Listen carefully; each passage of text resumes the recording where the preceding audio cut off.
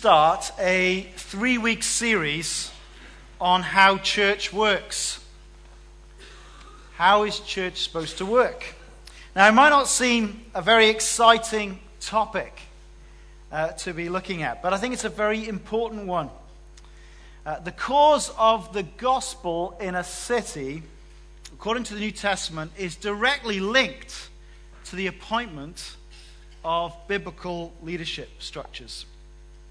And as members, we can either encourage spiritual leadership and promote joy and growth in our church, or we can actually discourage leaders and make it a great burden that chokes the growth of a church. And so it's important that we consider this topic and what the Bible has to say. There's two particular reasons for focusing on it at the moment. One is that every 5 years we go through a process of voting on a new leadership team, elders and deacons, and 2015 is that year. And so I thought it would be useful to go over what the Bible has to say on the topic. But also, over the last few years, I've been aware that people have expressed different and even contradictory views of the role of elders and deacons and members. And it seems to me a lack of biblical clarity is a recipe for frustration and tension. And so I think it's good to kind of go back to basics, see what the Bible has to say, and be clear where the Bible is clear, and recognize too that there's freedom where the Bible gives us freedom. So that's my hope and prayer, that this 3-week series will help us as we move forward as a church. Now, I want to do a little book plug. The book of the month is Bible-Centered Church. Keith Ever, The Eye on a Deal, says shop price £7, book room price £5.50. Ooh. I think we could do with that extra £1.50 there. So I don't know how many copies we have of this. But if we run out, they can certainly order up some more. And this is a book that the elders and deacons read over Christmas and New Year. We met a couple of weeks ago, and we discussed this book together. And it shaped our thinking, and it will shape our thinking as a church. So if you're interested to see what we have been studying and thinking of through, why don't you get hold of that book? It's not a big secret. You can get involved with that. So let me ask this question. Who should be in charge of the church? Who should be in charge of the church? Who has authority over the church? Well, I want you to open your Bibles to 1 Peter chapter 5. And you'll find that on page 1220.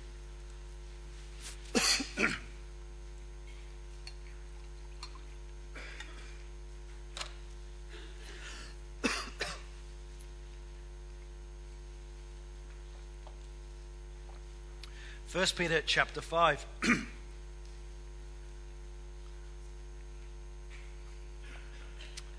Page 1220. Let's read these first 5 verses. To the elders among you, I appeal as a fellow elder, a witness of Christ's sufferings, and one who also will share in the glory to be revealed. Be shepherds of God's flock that is under your care, serving as overseers, not because you must, but because you're willing, as God wants you to be, not greedy for money, but eager to serve, not lording it over those entrusted to you, but being examples to the flock. And when the chief shepherd appears, you will receive the crown of glory that will never fade away. Young men, in the same way, be submissive to those who are older. All of you, clothe yourselves with humility towards one another, because God opposes the proud, but gives grace to the humble. 2 crucial words in there as we think about who's in charge of the church. What are the 2 most important words in the passage? Let me just check your brains are working. We've just read it. Oh, tension. 2 crucial words. Chief shepherd. Do you see that? chief shepherd. Christians are described here as the people of God, and verse 2 as God's flock, the people of God as God's flock.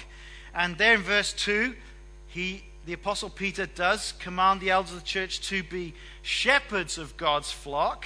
But it's vital for us as elders and members to always recognize that elders are under shepherds. Jesus Christ he's the chief shepherd. Jesus is the senior pastor of the church. He is the chief shepherd.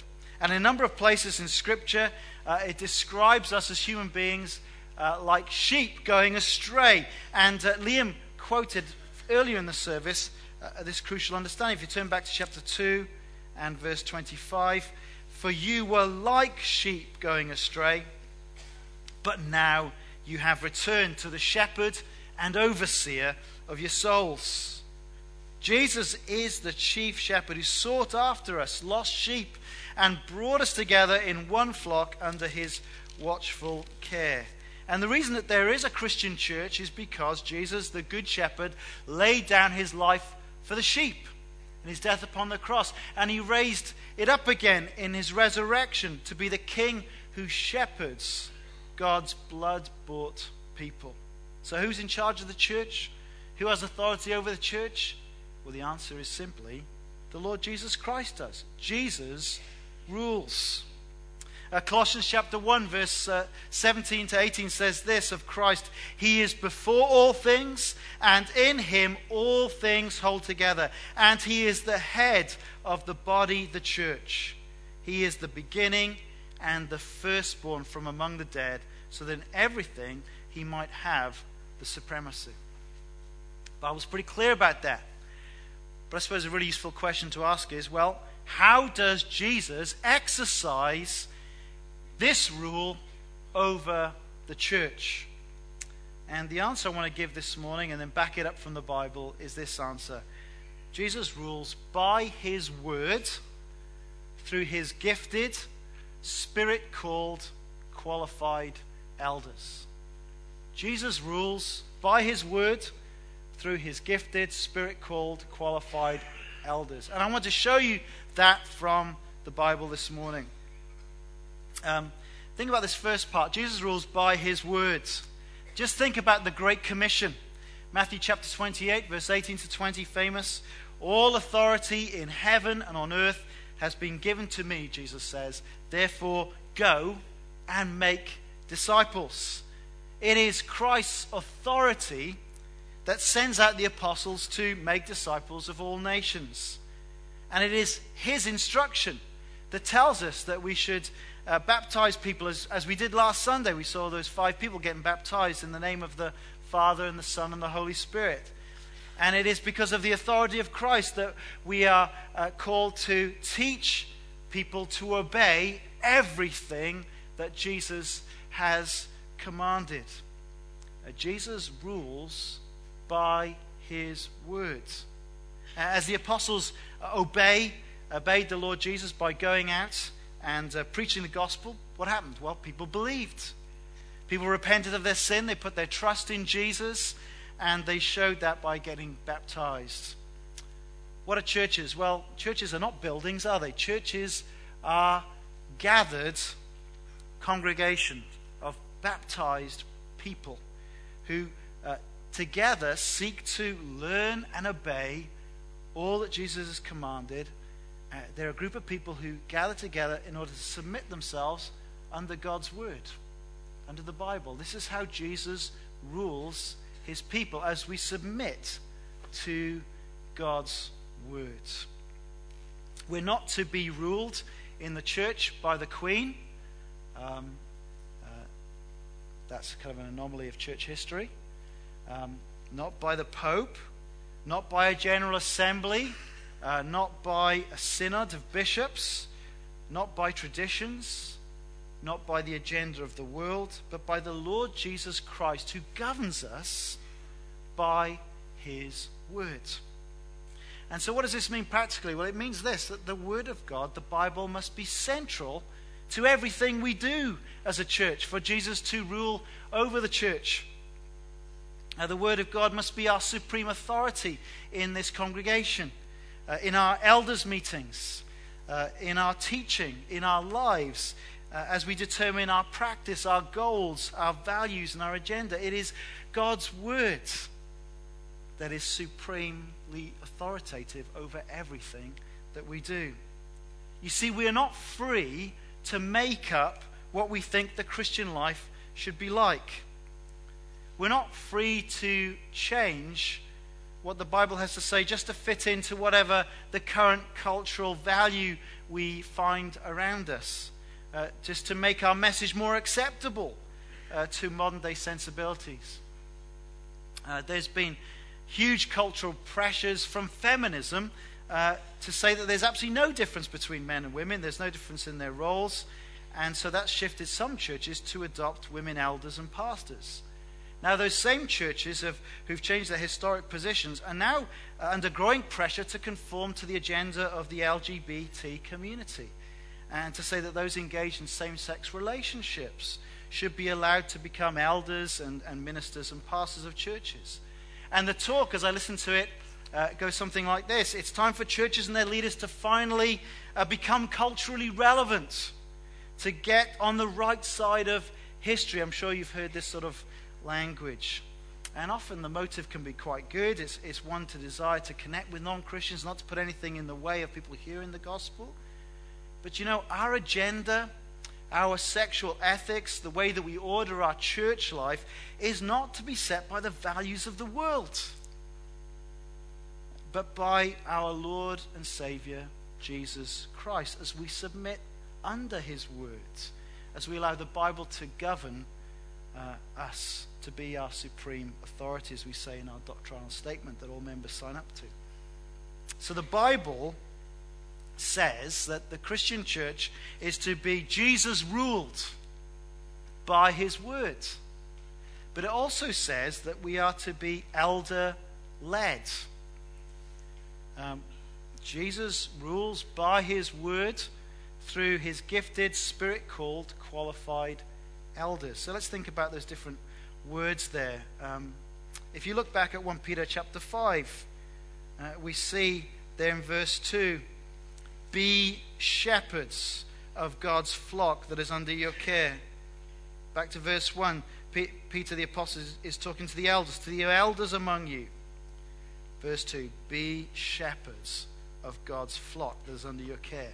There is a delegated authority given to some men to care for God's flock. Men who lead by teaching God's word and by the example of their lives.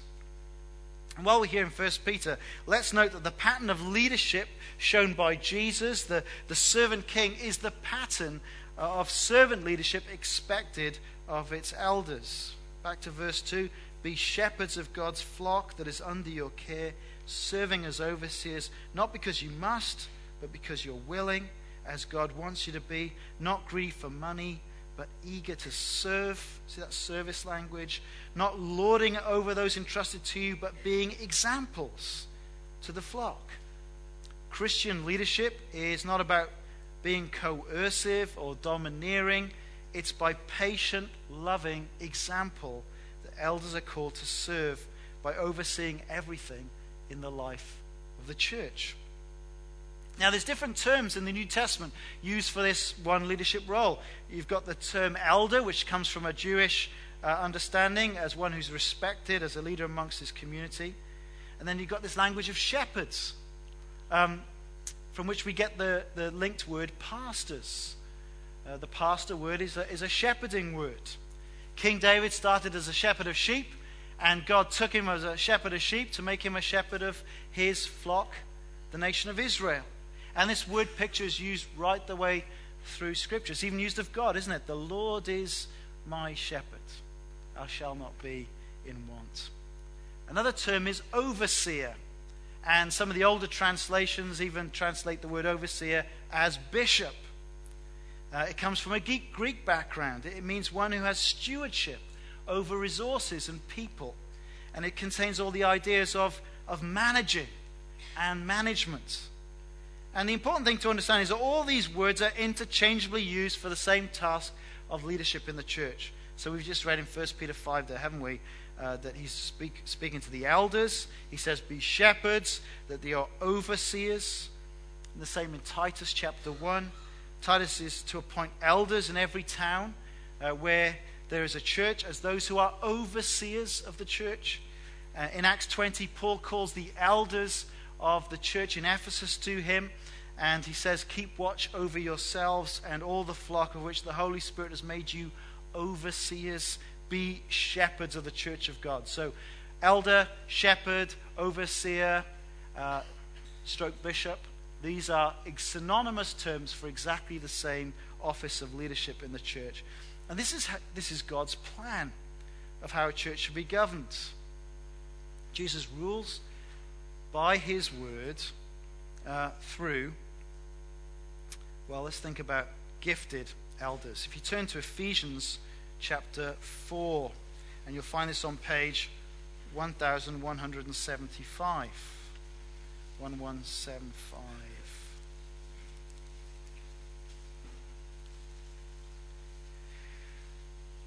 Ephesians chapter 4. And the context is that Paul, in this amazing epistle, describes the church as God's great design to display his glory in the universe as people from all nations come to faith in Jesus and submit to the rule of Jesus.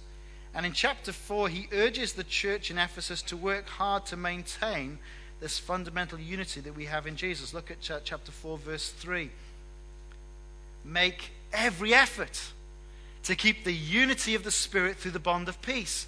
There is one body and one Spirit, just as you were called to one hope when you were called, one Lord, one faith, one baptism, one God and Father of all, who is over all and through all and in all.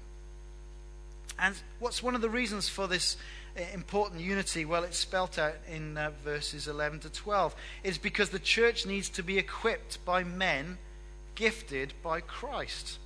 Look at verse 11. It was he, meaning the ascended Christ, it was he who gave some to be apostles, some to be prophets, some to be evangelists, some to be pastors and teachers. Why does he give these men gifted by speaking God's word? Well, verse 12, to prepare God's people for works of service, so that the body of Christ may be built up until we all reach unity in the faith and in the knowledge of the Son of God and become mature, attaining to the whole measure of Christ. At the time that Paul was writing, all those word offices were present, but now that the foundation has been laid, we don't have apostles and prophets anymore, but praise God, we do have evangelists, pastors, and teachers, men gifted to speak the word of God. And if I focus in on pastors for the moment, remember that word pastor, that shepherd word, is synonymous with elder. The risen, ascended Christ, the gift that he gives to the church are pastors, teachers, evangelists, who will equip all the members of the church to engage in the different activities that help the church to grow into Christian maturity and into Christ-likeness. The elders and pastors prepare God's people to be engaged in this growing word ministry that develops a growing, loving church. Look at verse 15 of that chapter.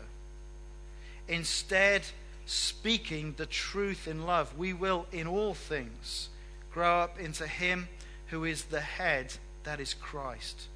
From him, the whole body, joined and held together by every supporting ligament, grows and builds itself up in love as each part does its work. So as elders seek to spiritually care for the church, what's their primary focus? Well, their primary focus is to see a growing maturity and unity in the church in truth and love. Now, one of the misunderstandings that came out of recent discussions as a membership was the thought that elders were only really doing their job if they were always visiting individual members. And certainly I've been told in recent months that I should visit every member twice a year, which would actually fill my diary with over 1,000 appointments. That's before I would ever open my Bible. But as we see here in Ephesians chapter 4, the pastors are not the ones who are supposed to do all the work of care within the church. It's in fact the responsibility of the whole membership to engage in this mutual ministry, this speaking the truth in love together. And the role of elders is to equip the saints and ensure that this discipling maturity is happening in the church. Let's take a little digression to Acts chapter 6. We see that focus of the apostles in Acts chapter 6. As the church grew in the early days, tensions developed because some of the widows believed that they were being overlooked in the distribution of food. And the apostles didn't say, well, that's not their job. What they did do is that they called the disciples together to point out that if they were drawn to deal with this specific problem, then they would get sidetracked from the central task of the ministry of word and prayer. And so they asked the church to pick spirit-filled wise men to take responsibility for this practical need of the widows. It was the elders' duty to care for the church, but they delegated this specific responsibility to be able to maintain their focus on the necessary word ministry. And what was the outcome? Well, the result was a great result. The result of the leadership choices was restored unity and peace in the church, practical care for the flock, and it says the word of God continued to spread in its influence. Now, as I've heard people speak about pastoral care at Charlotte Chapel, it often seems to me that what people mean when they're referring to it boils down to something like this. Who's going to visit me when I'm sick or in hospital? Who's going to help me get home? Who's going to help provide meals to get me back on my feet? And if that's what we mean by pastoral care, then we need to recognize that actually that's more sounding like the diaconal work of the widows in Acts chapter 6 than the work of equipping the saints for the work of ministry in Ephesians chapter 4. And the central focus of the elders should be to help people make progress in their faith through the ministry of the word in such a way that disciples and equips the whole church. As Paul says, to proclaim Christ, warning everyone and teaching everyone so that we may present everyone mature in Christ. And that's why we presented to the members a proposal to have a smaller eldership where each elder had a particular focus on this discipleship process to help people love God, grow together in Christ's likeness, to serve Christ with their gifts, and then to go and make disciples of others who will love, grow, serve, and go. And yet, if we require elders to do the role essentially of deacons or of the wider membership, we're actually hampering the elders from focusing on the biblical priorities that the word gives us of this word ministry that equips the church to grow in its mission and maturity. So Jesus rules by his word through his gifted, and I want to go into the next phrase, spirit-called elders. So turn with me to Acts 20, Acts chapter 20. I'm aware that I'm trying to pack a lot in. Acts chapter 20, you'll find this on page 1117.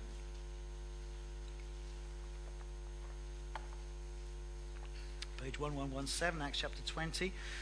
And the Apostle Paul has called the Ephesian elders to him to give some parting words. He says he's not going to see them again. And the central charge there is in verse 28, chapter 20, verse 28. Keep watch over yourselves and all the flock of which the Holy Spirit has made you overseers. Be shepherds of the church of God, which he bought with his own blood. Do you see how precious the church is to God? But notice too, who makes overseers or elders according to the New Testament?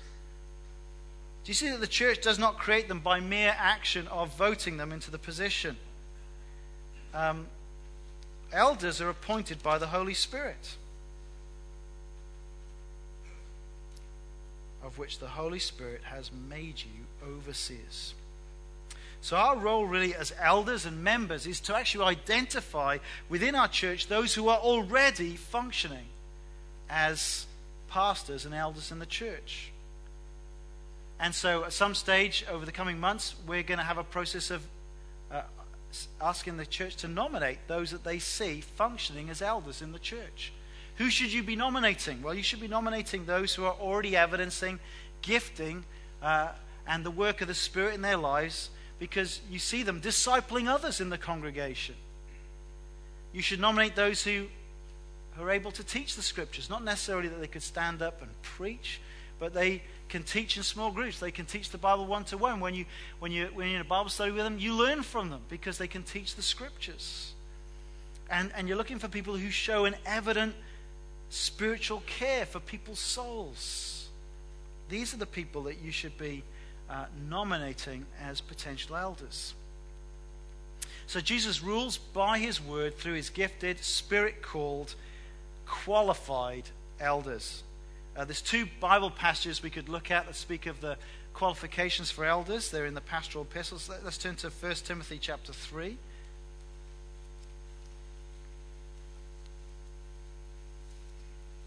Let's take time to read the 7 verses and note with me notice what's not there and what is there for these qualifications for elders. 1 Timothy chapter 3 verse 1, you find that on page 1192. Here is a trustworthy saying: if anyone sets his heart on being an overseer, he desires a noble task.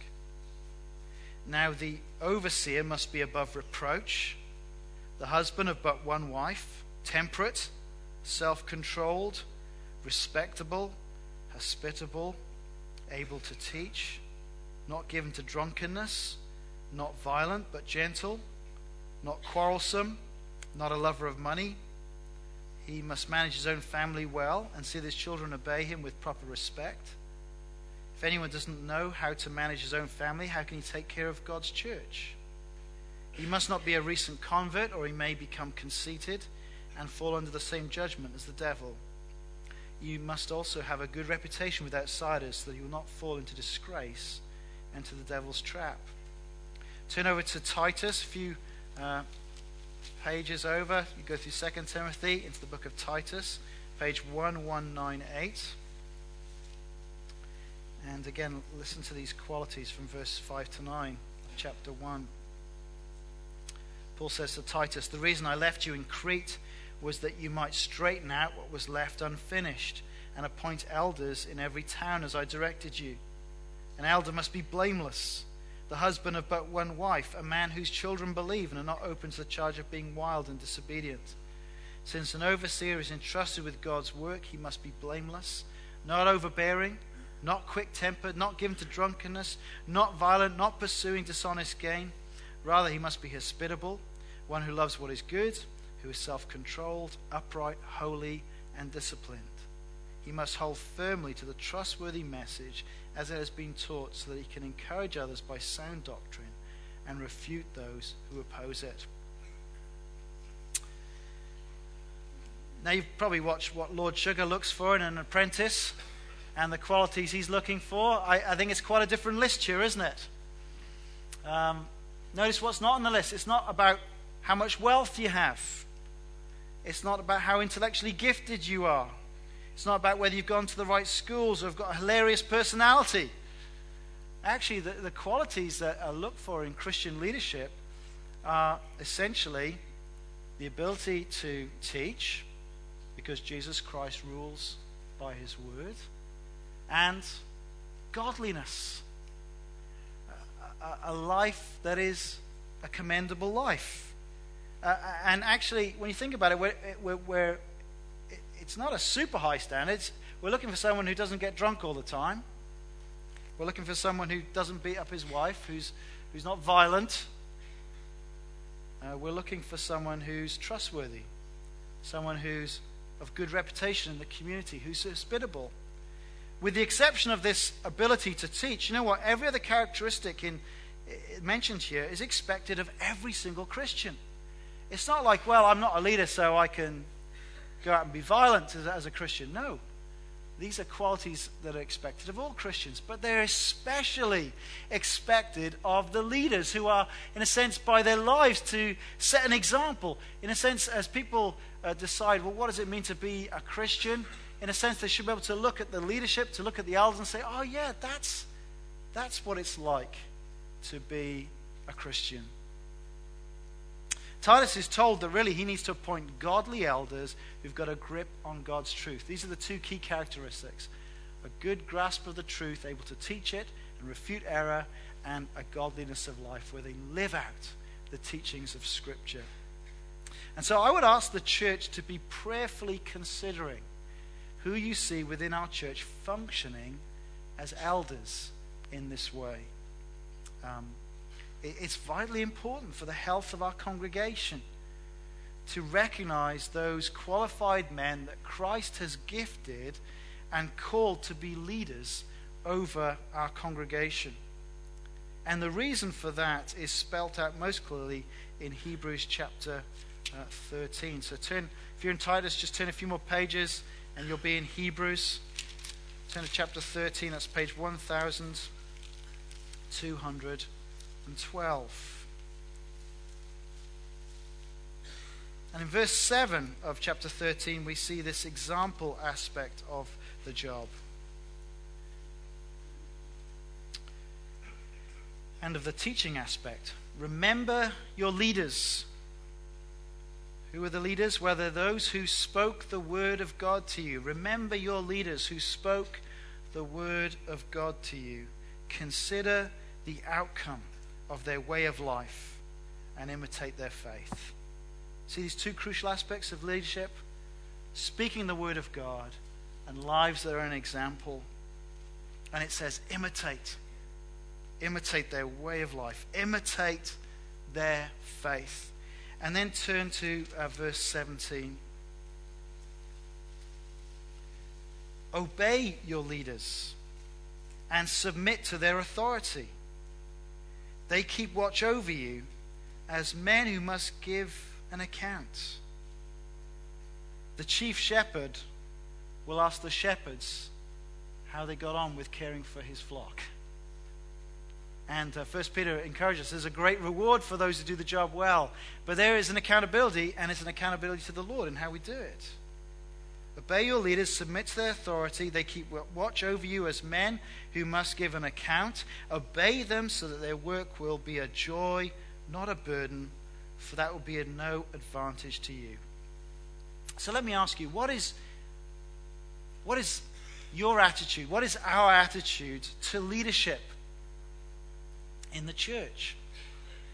Is it thankfulness, gratitude that Christ has given us gifted men who are qualified and are there to lead? Are we thankful to God? Are we keen to follow the lead of men who are seeking to be faithful to God's word? Are we a joy to lead?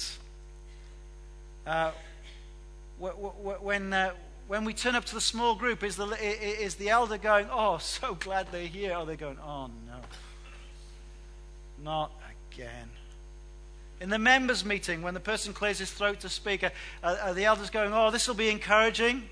Or are they going to go, oh no, okay, let's be civil, let's see how we can help? Are we a joy to lead? Or is our attitude one of distrust, of muttering, of resistance? Well, the writer of the Hebrews says there's no advantage or benefit to the church where the latter attitude is more prominent than the former.